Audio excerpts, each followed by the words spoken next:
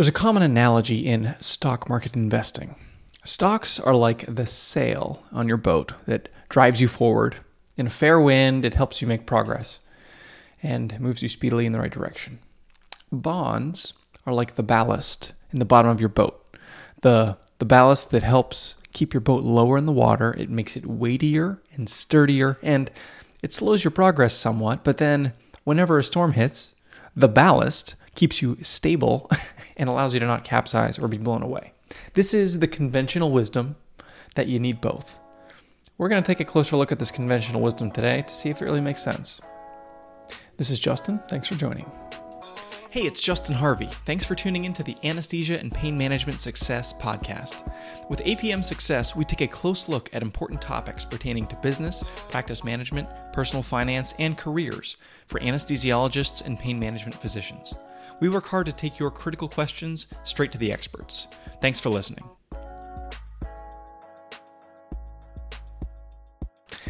Last week, we talked about the importance of comprehending a couple key principles of investing to enable you to see it through if and when the stock market storm does hit. Today is going to be another investment-focused episode that's going to demystify some of these concepts and help us to understand the rationale for a well-thought-out strategy and be able to continue to apply it even when it's difficult.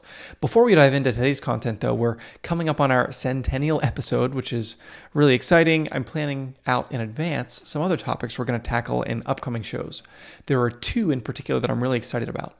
The first is with my friend, attorney Scott Weevil, who is an expert in business transactions and valuation in the healthcare space. And he's going to help us take a look at legal considerations for surgery center buy-ins for partner physicians. Really excited for that. Also really looking forward to tackling the implications of the No Surprises Act, which was covered under the COVID relief bill back in December that's going to take place in January of 2022. There's going to be big implications here for physicians, especially in anesthesiology, and to some extent in pain management for the No Surprises Act. So we're going to tackle that in an upcoming episode. But for today, stocks and bonds.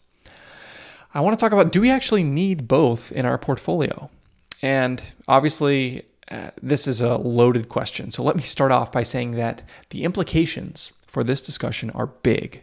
They will have real-world outcomes, and if you invest in the stock market heavily, you will lose money over certain periods of time, perhaps a lot of money for long periods of time. It's very important that you don't listen to this podcast and then run out and change your stock allocation or sell all your bonds or invest all your cash. That would be exactly the wrong thing to do. Today's discussion is not a recommendation to buy or sell any security or to change your asset allocation in a vacuum in any way whatsoever. It is something that should only be done in conjunction with a trusted financial advisor who knows your situation and is well credentialed to assist you to answer these questions based on your personal circumstances. That's very important because we're going to talk about taking more risk. And whenever that conversation comes up, you need to know that risk is risky. You will lose more money than if you take less risk in these types of circumstances when it comes to stock market investing. So just internalize that. And I really mean it today when I read this disclaimer. But with that out of the way, let's talk about common uses for fixed income, also known as bonds, in a diversified portfolio. An asset allocation, also known as the pie chart that makes up all of your money, is most simply broken down into two colors on this pie chart, stocks and bonds. This is going to be an elementary asset allocation discussion, so stick with me. Stocks are the risky part. They drive growth. They are shares of ownership in businesses that earn profits. You're entitled to a share of those profits as a tiny, tiny fractional part owner. As profits grow, share prices grow, and the owners make more money. For bonds are less risky and they're more stable than stocks. And here's the reason. It has to do with what's called capital structure. Meaning, when it comes to a company, there's a lot of ways that a company can raise money. One is through an IPO, an initial public offering. Another is through issuance of debt or issuing bonds. A bond is what's known as a secured obligation. So when you hold a bond, for example, Walmart issues a bond, they pay you a 5% coupon. So every year, if you buy a $10,000 bond, you get $500 from Walmart. If Walmart stops paying that $500 a year. They are in default. And because you're a bondholder, what that means is you actually have a right to some of their stuff. It's secured. So if Walmart goes into bankruptcy, they're going to presumably, depending on how it goes down, they're going to auction off all their assets and divide whatever's left over. And the bondholders get paid back first. Now imagine if you're a stockholder versus a bondholder in this situation. If you're a stockholder and Walmart declares bankruptcy, your stock goes to zero and you're not getting anything. If you're a bondholder, you're probably not going to get your whole $10,000 back, but you're probably going to get some portion of that back because you're in the front of the line compared to the stockholders who are in the back of the line. When things are going well for Walmart, you'd rather be a stockholder because the stocks, they could go up 5, 10, 15, 20% a year or more if things are going really great. The bonds, if you're holding a bond from Walmart, you're only going to get 5%. That's what they've promised you is 5% per year. Even if their business doubles and they're shooting the lights out doing amazing, 5% is what you get. And it's a very different value proposition if you're a bondholder rather than a stockholder. So it's important to understand what is the purpose of a bond or of a bunch of bonds or a bond fund if you're holding bonds in your portfolio, because there is this risk trade-off.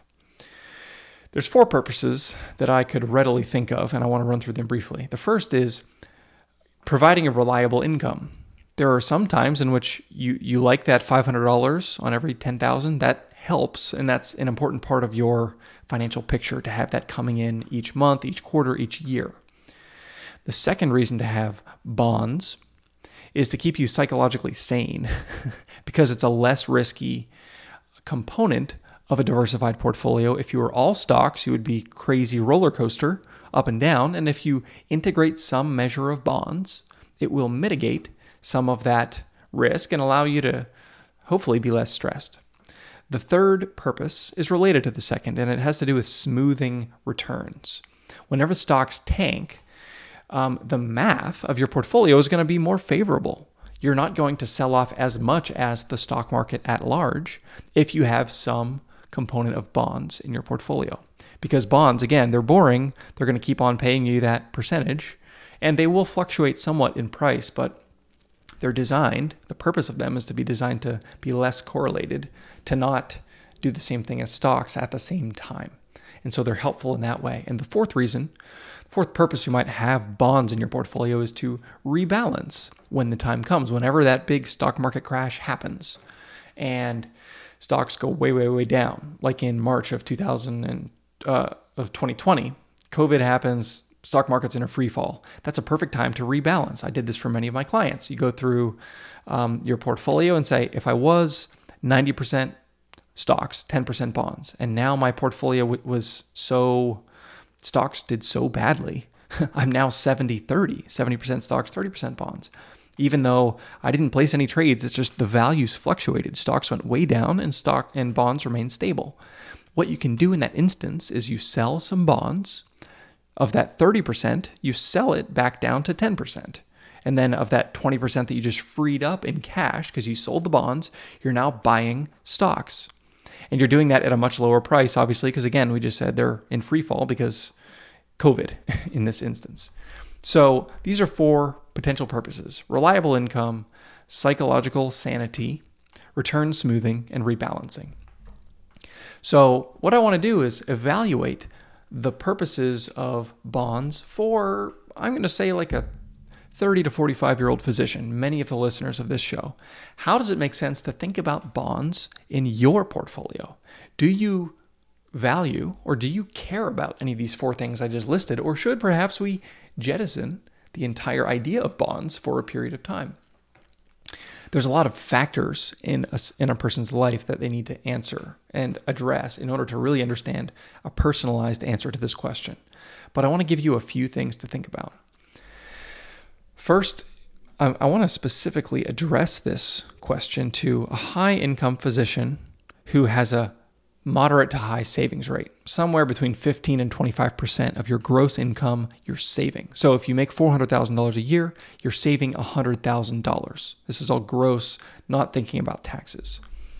So if this is you, if you make $400K and if you're saving 100K, let's think about these 4 reasons. If you're a 33-year-old anesthesiologist, number 1, reliable income.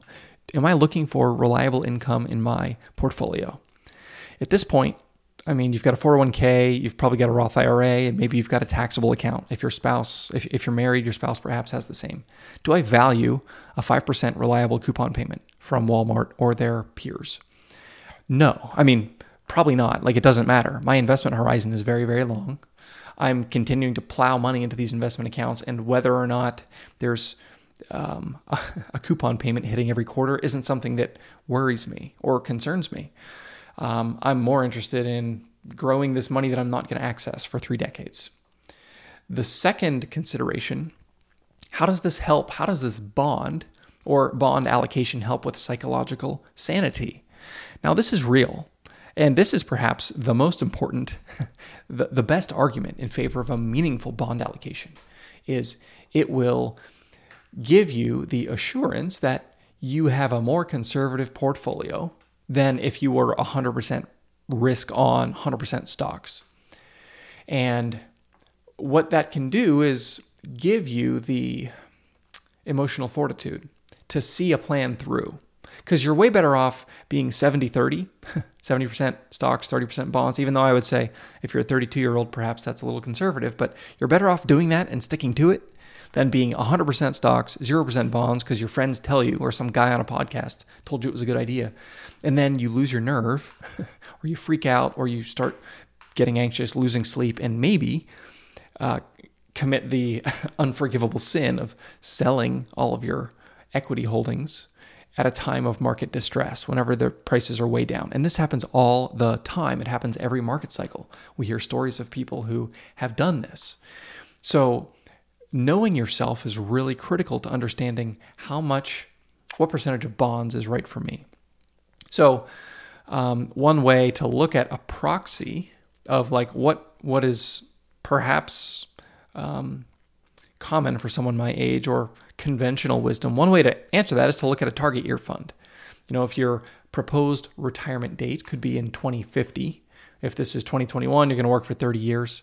There's these target year funds. You probably have them in your 401k or your 403b plan, the Vanguard Target Year 2050 Fund. And what happens is these funds are meant to be a one-stop shop, fully diversified with both stocks and bonds, to be able to make you not have to worry about having to rebalance or do anything with it.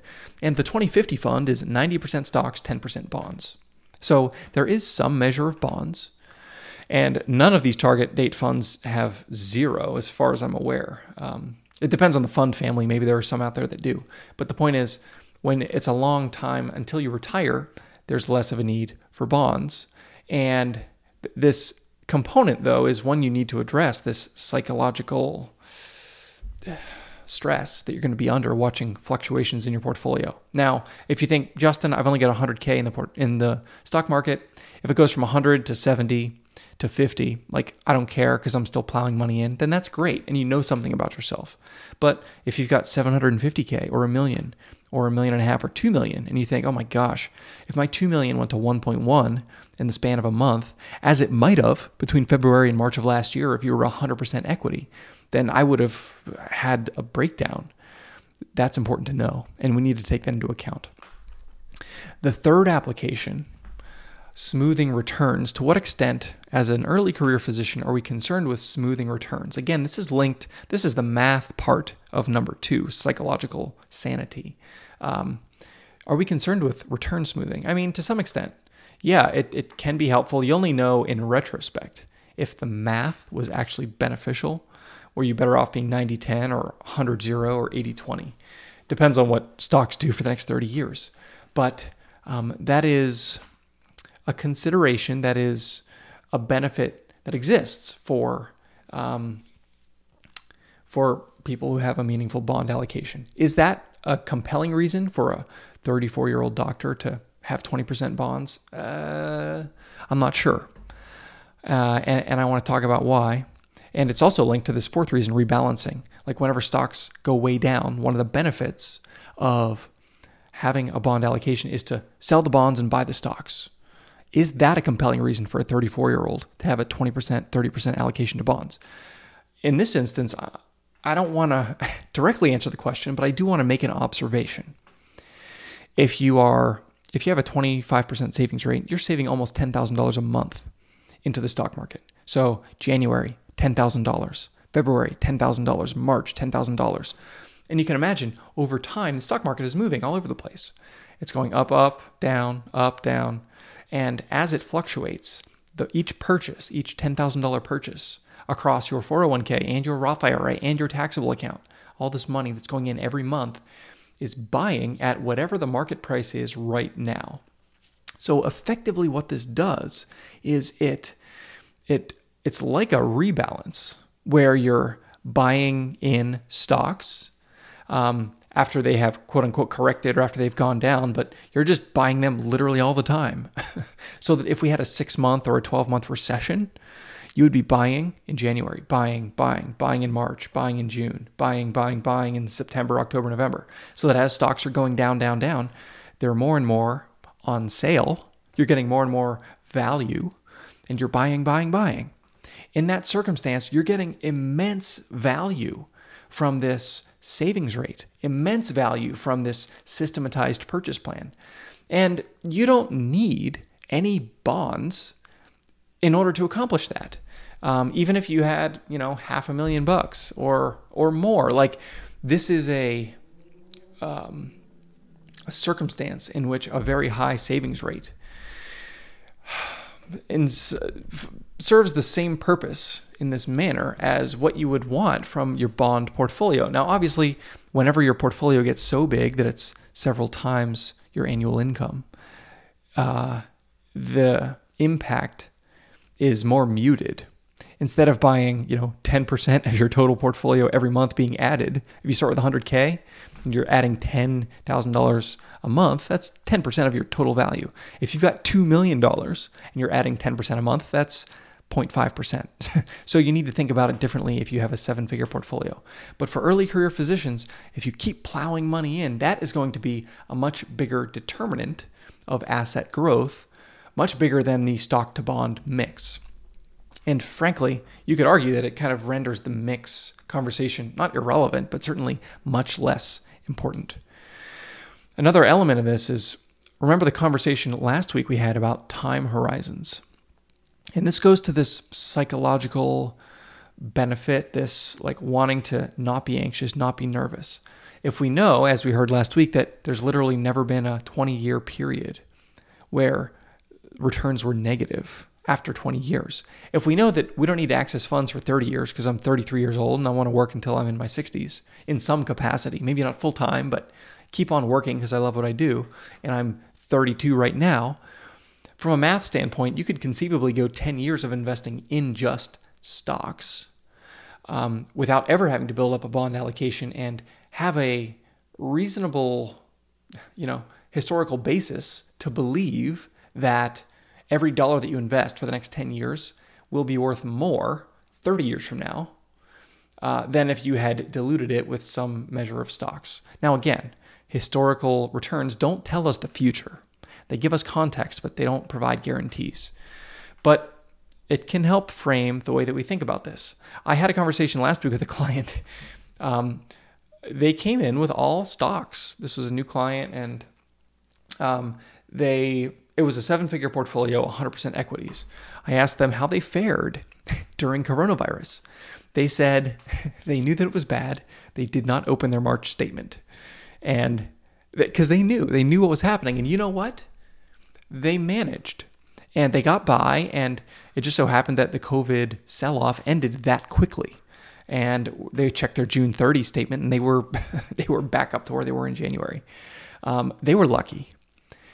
It may be that if they were in a protracted downturn, they may not be able to hold the line unless they, again, had this context and knew what they were doing. If you're saving 6 figures per year and buying $10,000 of stocks per month, it really does mitigate some of that risk. This is not complicated. Having a high savings rate, plowing a bunch of money into a growth-oriented asset class is not complicated, but it's not easy to do for year after year after year, and to not have to deal with the psychological stress in a way that is negative. Understanding this rationale, understanding the time frame over which you're investing, understanding the purpose of stock investment. And by the way, when I say stocks, I'm not talking about picking your favorite 10 stocks. I'm not talking about splitting evenly between Tesla, Apple, Google, and Facebook. I'm talking about a broadly diversified portfolio. Whenever I help my clients invest their equity portfolio, I've got somewhere between 12 and 13,000 different stocks spread across a handful of mutual funds, fully diversified, U.S., international, developed, emerging markets, all industries and sectors and all of that. So diversified when I'm talking about stocks. It's important that when you're building a stock portfolio, you do the same.